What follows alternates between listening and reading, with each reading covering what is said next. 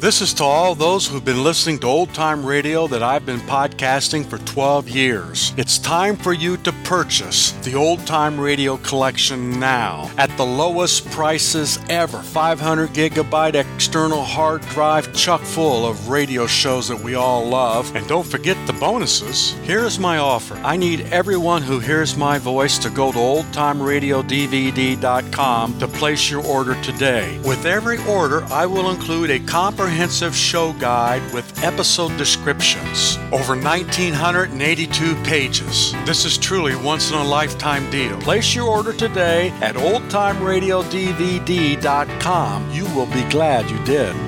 The Adventures of Sherlock Holmes. Episode 2 in another series of these famous stories by Sir Arthur Conan Doyle is called The Retired Colourman. And here, as usual, to tell you the story is Dr. Watson. Thank you. It was late one summer afternoon. I returned from my club to 221B Baker Street to find Sherlock Holmes's gaunt figure stretched in his deep chair, his pipe curling forth slow wreaths of acrid tobacco, while his eyelids drooped over his eyes so lazily that he might almost have been asleep. I recognized his melancholy and philosophic mood. His alert, practical nature was subject to such reactions. Well, my dear Watson, did you see him? Who? Oh, the old fellow who's just gone out. Precisely. I met him at the door, yes. What did you think of him? Well, pathetic, futile, broken creature. Exactly, Watson. Pathetic and futile. But is not all life pathetic and futile? Isn't his story a microcosm of the whole? We reach, we grasp, and what is left in our hands at the end? A shadow. Or worse than the shadow, misery. Oh, come, Holmes. Is he one of your clients? I suppose so. He's been sent on by the Yard, just as medical men occasionally send their incurables to a quack. They argue that they can do nothing more, so whatever happens, the patient can't be worse than he is. What's the matter with him? Who is he, anyway? Mr. Josiah Amberley. Oh. He says he was junior partner of Brickfull and Amberley, manufacturers of artistic materials. He made his little pile, retired at the age of 61, bought a house at Lewisham, and settled down to rest after a life of ceaseless grind. Sounds a comfortable prospect. Retired in 1896, Watson. Early in 1897, he married a woman 20 years younger than himself. Uh-huh. Yes. Good looking, too, if her photograph doesn't flatter. A competence, a wife, leisure. It looked like a straight road before him. Yet within 2 years, as you've seen, he is as broken and miserable a creature as crawls beneath the sun. But what's happened, Holmes? The old story. A treacherous friend and a fickle wife. Oh. It seems that Amberley has one hobby in his life, chess. Not far from him at Lewisham, there lives a young doctor, Dr. Ray Ernest, who is also a chess player. Ernest was frequently in Amberley's house, and an intimacy between him and Amberley's wife was the result. That doesn't surprise me. Your client doesn't look like a paragon of the graces. The couple went off together last week. Destination so far untraced. What's more, the woman carried off the old man's deed box by way of personal luggage. It had a good part of his life savings in it. That's bad. So, Watson, can we find the lady? Can we save the money? Commonplace sort of case to bother you with, Holmes. But vital enough to poor Josiah Amberley. Well, that's so. What'll you do, then? What will you do, my dear Watson? If you'll be good enough to understand me, that is. You know how preoccupied I am with this case of the 2 Coptic patriarchs. It should come to a head today. No, I really haven't time to go out to Lewisham. And yet, evidence taken on the spot has a special value. Well, by all means, Holmes. I confess, I don't see that I can be of much service, but I'm willing to do my best. Capital. The old fellow was quite insistent that I should go. But I explained my difficulty. He's quite prepared to meet a representative.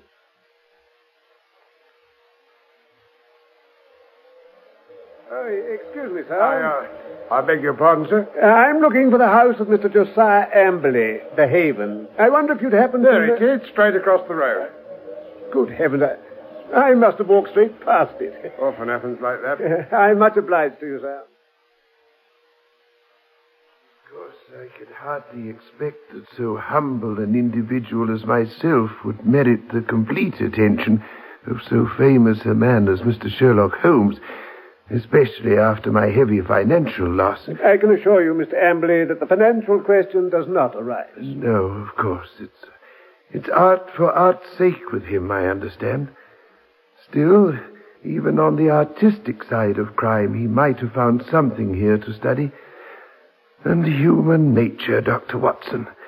Oh, the black ingratitude of it all. Mr. Amberley, I Tell don't me, want to... when did I ever refuse one of her requests?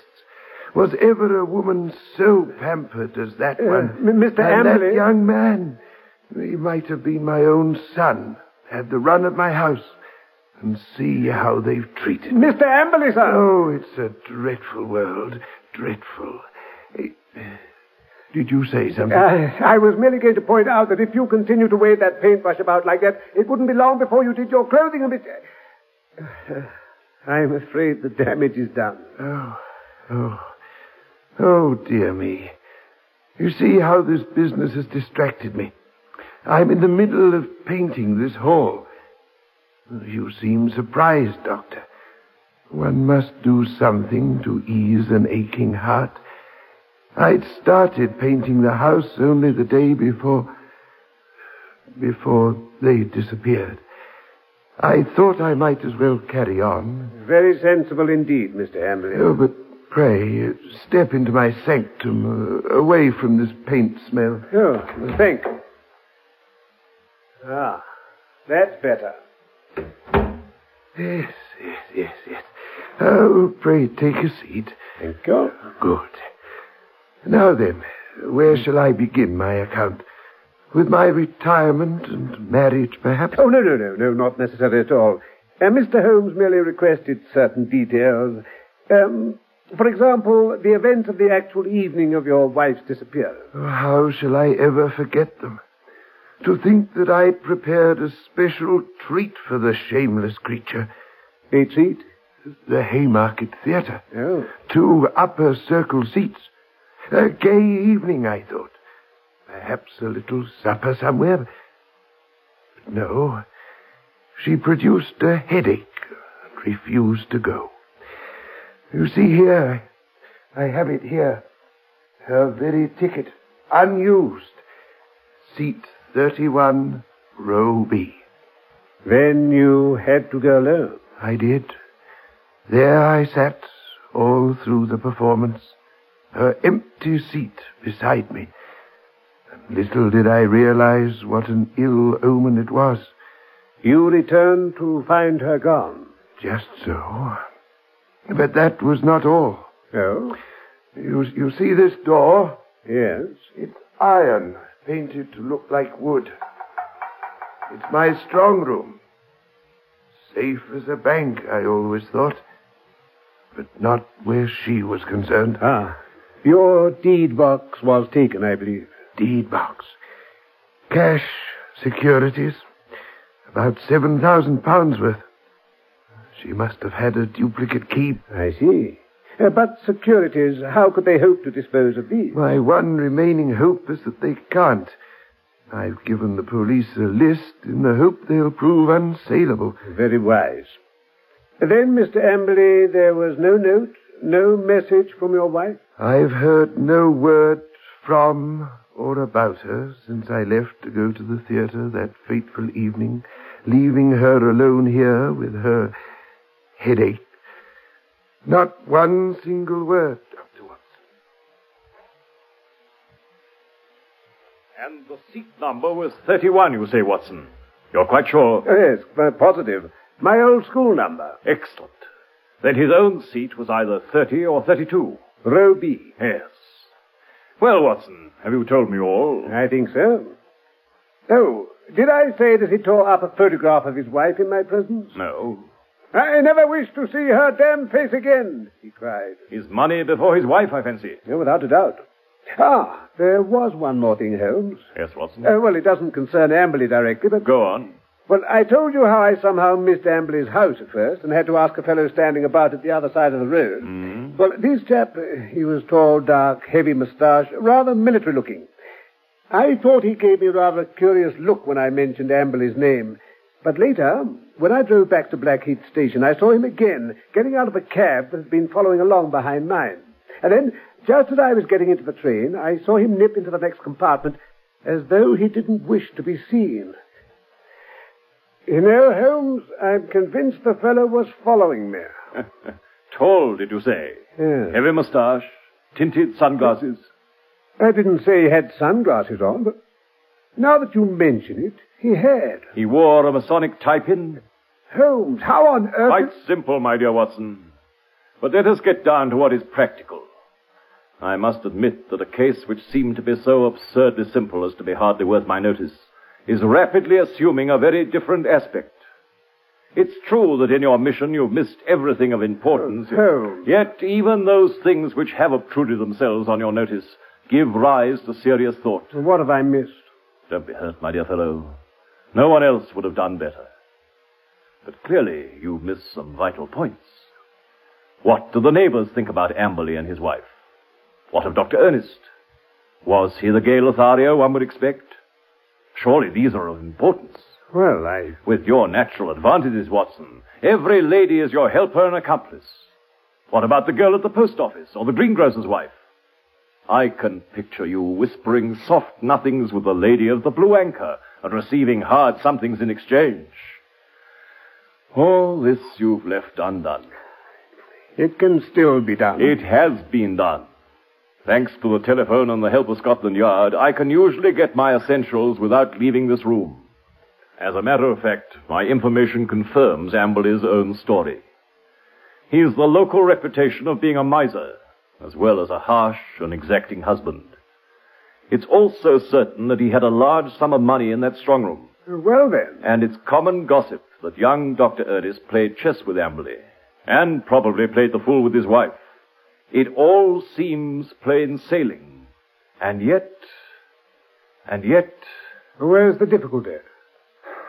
In my imagination, perhaps. Well, leave it there, Watson. Let us escape from this weary workaday world by the side door of music. Karina sings tonight at the Albert Hall. We still have time to dress, dine, and enjoy.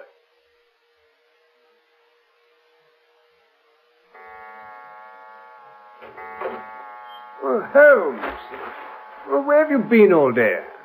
As I told you in the note I left for you to find at breakfast, there were one or two points I wish to clear up regarding Mr. Josiah Amberley. Has he been here yet? Amberley? No. Come in. Ah, Mrs. Hudson. There's a Mr. Amberley to see you, sir. Show him in, Mrs. Hudson. Very good, sir.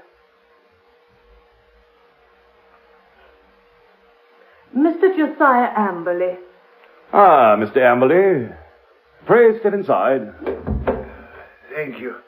Mr. Holmes, I've had a telegram. I can make nothing of it. Thank you. Come at once without fail. Can give you information as to your recent loss, Elman, the vicarage. Dispatched at 2:10 from Little Purlington. Watson, hand on my Crockford, if you please. You're right, Holmes. Little Purlington's in Essex, isn't it? Yes, not far from Frinton.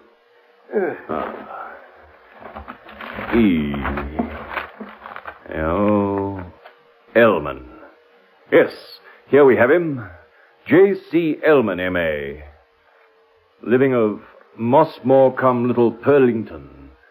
And now, Mr. Amberley, you must start at once. But I don't understand. Will you look up a train for our friend, Watson? I am doing. Good fellow. Mr. Holmes, will you... Liverpool Street, 5:20, Holmes. Excellent, excellent. You'd best go with Mr. Amberley, Watson. He may need help or advice. It's clear we've come to a crisis in this affair. But it's perfectly absurd, Mr. Holmes. What can this country vicar possibly know of what's occurred?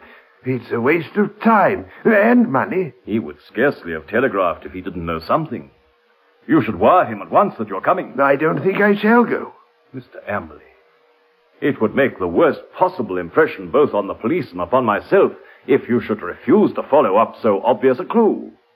We should feel that you were not really in earnest in this investigation. Well, if you look at it that way, of course I shall go. On the face of it, it seems absurd to suppose that this parson knows anything, but if you think... I do think. Now, hurry along, sir, and Dr. Watson shall catch you up at the telegraph office at the corner. Oh, very well, then. A waste of time and money, in my opinion. Pouring money down the drain. I say. Watson, whatever you do, see that he really does go. If he breaks away from you or decides to return, get to the nearest telegraph office and send the single word, bolted. I'll arrange here that it shall reach me wherever I am. Little Pearlington isn't an easy place to reach. My remembrance of the journey isn't a pleasant one. The weather was hot, the train slow, and my companion sullen and silent. He hardly talked at all, save to make an occasional sardonic remark about the futility of our proceedings. When we at last reached the station, it was a 2-mile drive before we came to the vicarage, where a big, solemn, rather pompous clergyman received us in his study. Our telegram lay before him. Well, gentlemen, what can I do for you? We came in answer to your wire, Mr. Ellman. My wire? Yes. I sent no wire. I mean the one you sent to Mr. Josiah Amberley about his wife and his money. If this is a joke, sir, it is a very questionable one. No, I assure you. I have never heard of the gentleman you name, and I have not sent a wire to anyone. I knew it would be a wild goose chase. Perhaps there is some mistake. Are there 2 vicarages, perhaps? There is only one vicarage, sir, and only one vicar. The wire you refer to is obviously a scandalous forgery, the origin of which shall certainly be investigated by the police. Meanwhile, gentlemen, I can see no possible object in prolonging this interview. Holmes? Is that you, Holmes? Yes, my dear Watson. How are things proceeding? They aren't, Holmes. The vicar never sent any such wire. He was very annoyed. Holmes, are you still there? Most singular. Most remarkable. I very much fear, my dear Watson, that there is no return train tonight. I have unwittingly condemned you to the horrors of a country inn. However, there is always nature, Watson. Nature and Josiah Amberley. You can be in close commune with both. Thank you very much, Holmes. Don't mention it, my dear fellow. Good night. Good night. Well, what did he say? He said it was a most remarkable business. Remarkable? I should prefer the word expensive. Our railway fare here... Third class? Why pay more? And now a hotel bill. It's monstrous. Monstrous. I shall have a word to say to Mr. Sherlock Holmes tomorrow. Very well, sir. We'll drive directly to Baker Street from the station. And now we'd better make arrangements for tonight. I warned Holmes by telegram at the time of our arrival at Baker Street next day. But when we got there, we found a message to say that he was at Lewisham and would expect us there. That didn't improve Amberley's temper. It was a surprise to me, but an even greater one was to find that Holmes was not alone at Amberley's house. In the sitting room, a stern-looking, well-built man sat beside him. A dark, heavily moustached man, wearing tinted sunglasses and sporting a large Masonic pin in his tie.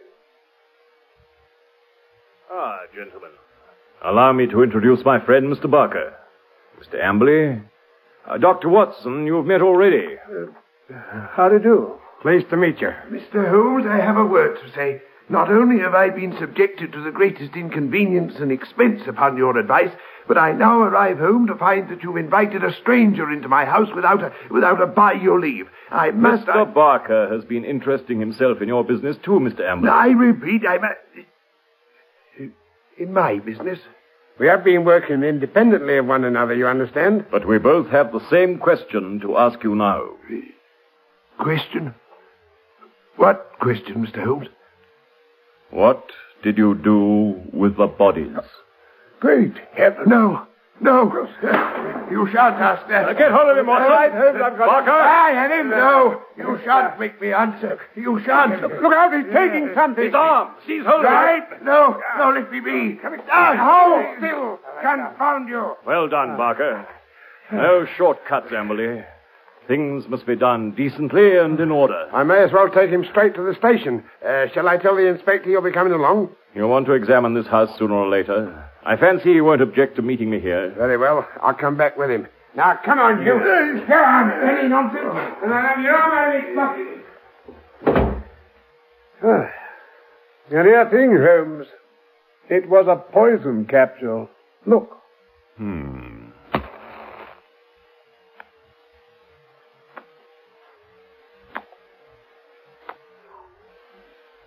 Holmes, this Barker. My hated rival upon the Surrey shore. Rival? When you described him, it wasn't difficult for me to complete the picture. He has several good cases to his credit. His methods are irregular, like my own. We irregulars are useful sometimes, you know. Well, Holmes, let's hear what it's all about, eh? All in good time, my dear Watson. The inspector will be along shortly for the same account. By your leave, I'll enjoy a few minutes' quiet smoke and marshal the facts for your delectation. I just want to make this clear before you begin, Mr. Holmes. Don't imagine that we hadn't formed our own views of this case and that we wouldn't have laid our hands on the man. You'll excuse us for feeling sore when you jump in with methods which we can't use and so rob us of the credit. There shall be no such robbery, Inspector McKinnon. I quite agree that with your compulsory warning about whatever he said being used against him, you could never have bluffed that rascal into what was virtually a confession. I assure you that I efface myself from now onwards. As to Mr. Barker here, he has done nothing save what I told him. That's quite correct. Well, that's very handsome of you, Mr. Holmes. Praise or blame can't matter much to you. It's different for the police when the newspapers start asking questions. Quite so. But they're pretty sure to ask questions anyhow. So it would be as well to have the answers. What will you say, for example, when the intelligent and enterprising reporter asks you what the exact points were which aroused your suspicion and finally gave you a certain conviction as to the real facts? Well, now, we don't seem to have got any real facts yet. You say that the prisoner practically confessed that he murdered his wife and her lover by trying to commit suicide in the presence of 3 witnesses.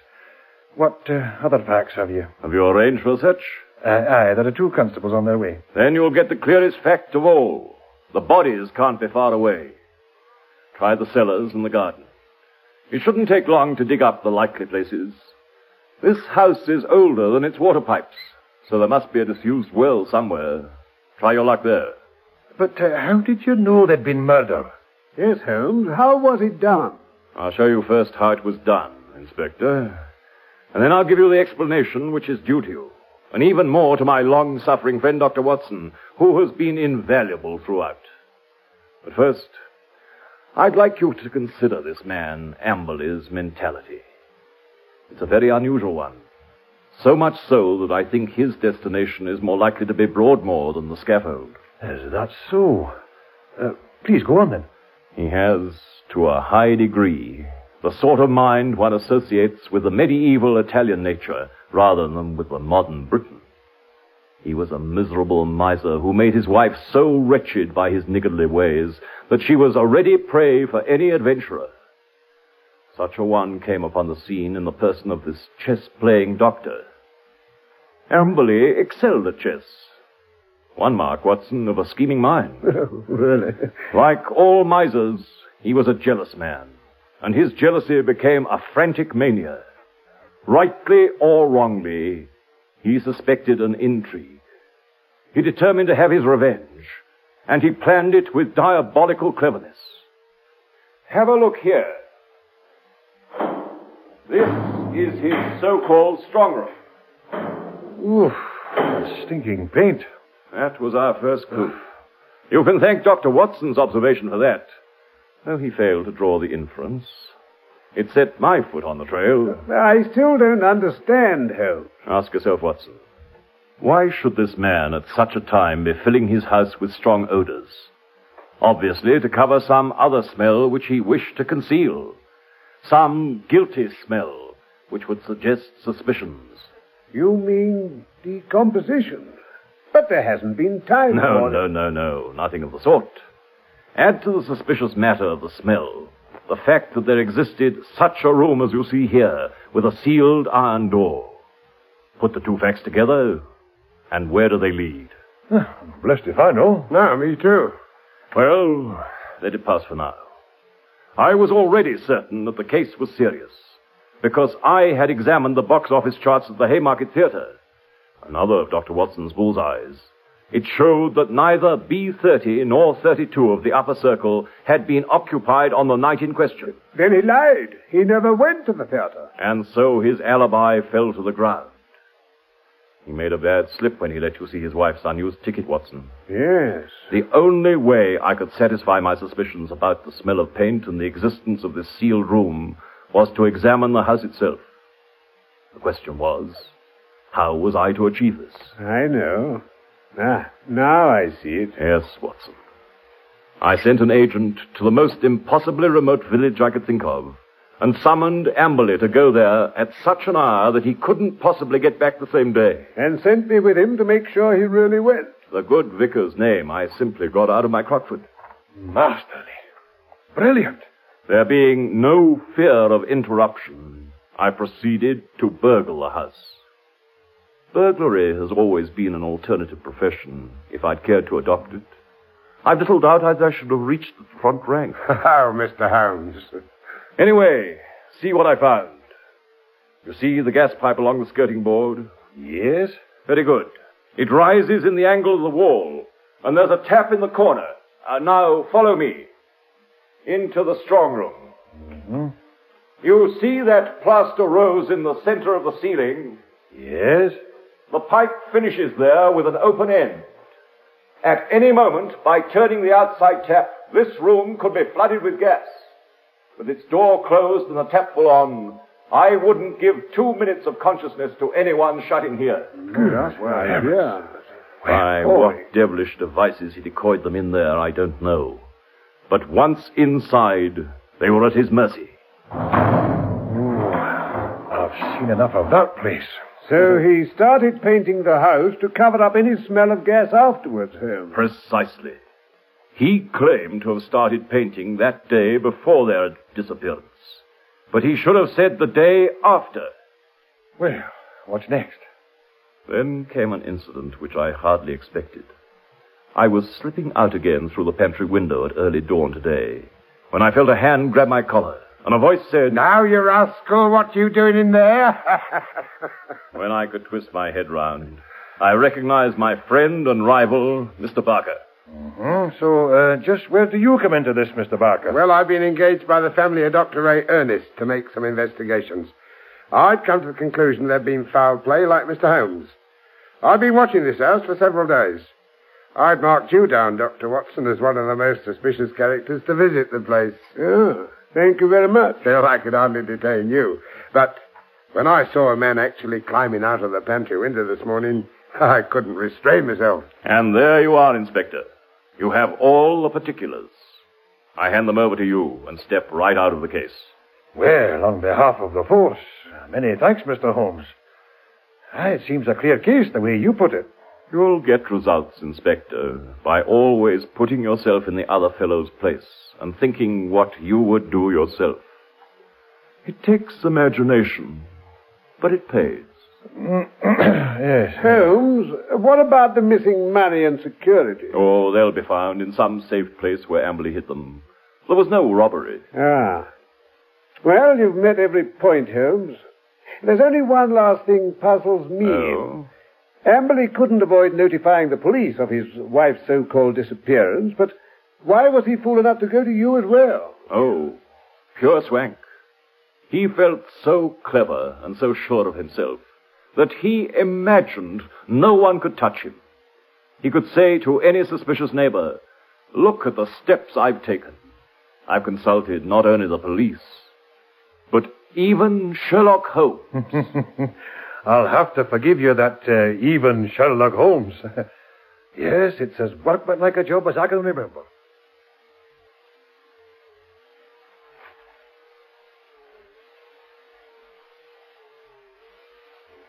There you heard Robert Langford and Kenneth Baker as Sherlock Holmes and Dr. Watson. Others in the cast were Beth Boltler, George Corellan, Tony Jay, Louis Ife, and Frank Douglas. At the same time next week, you can hear another Sherlock Holmes adventure called The Three Gables.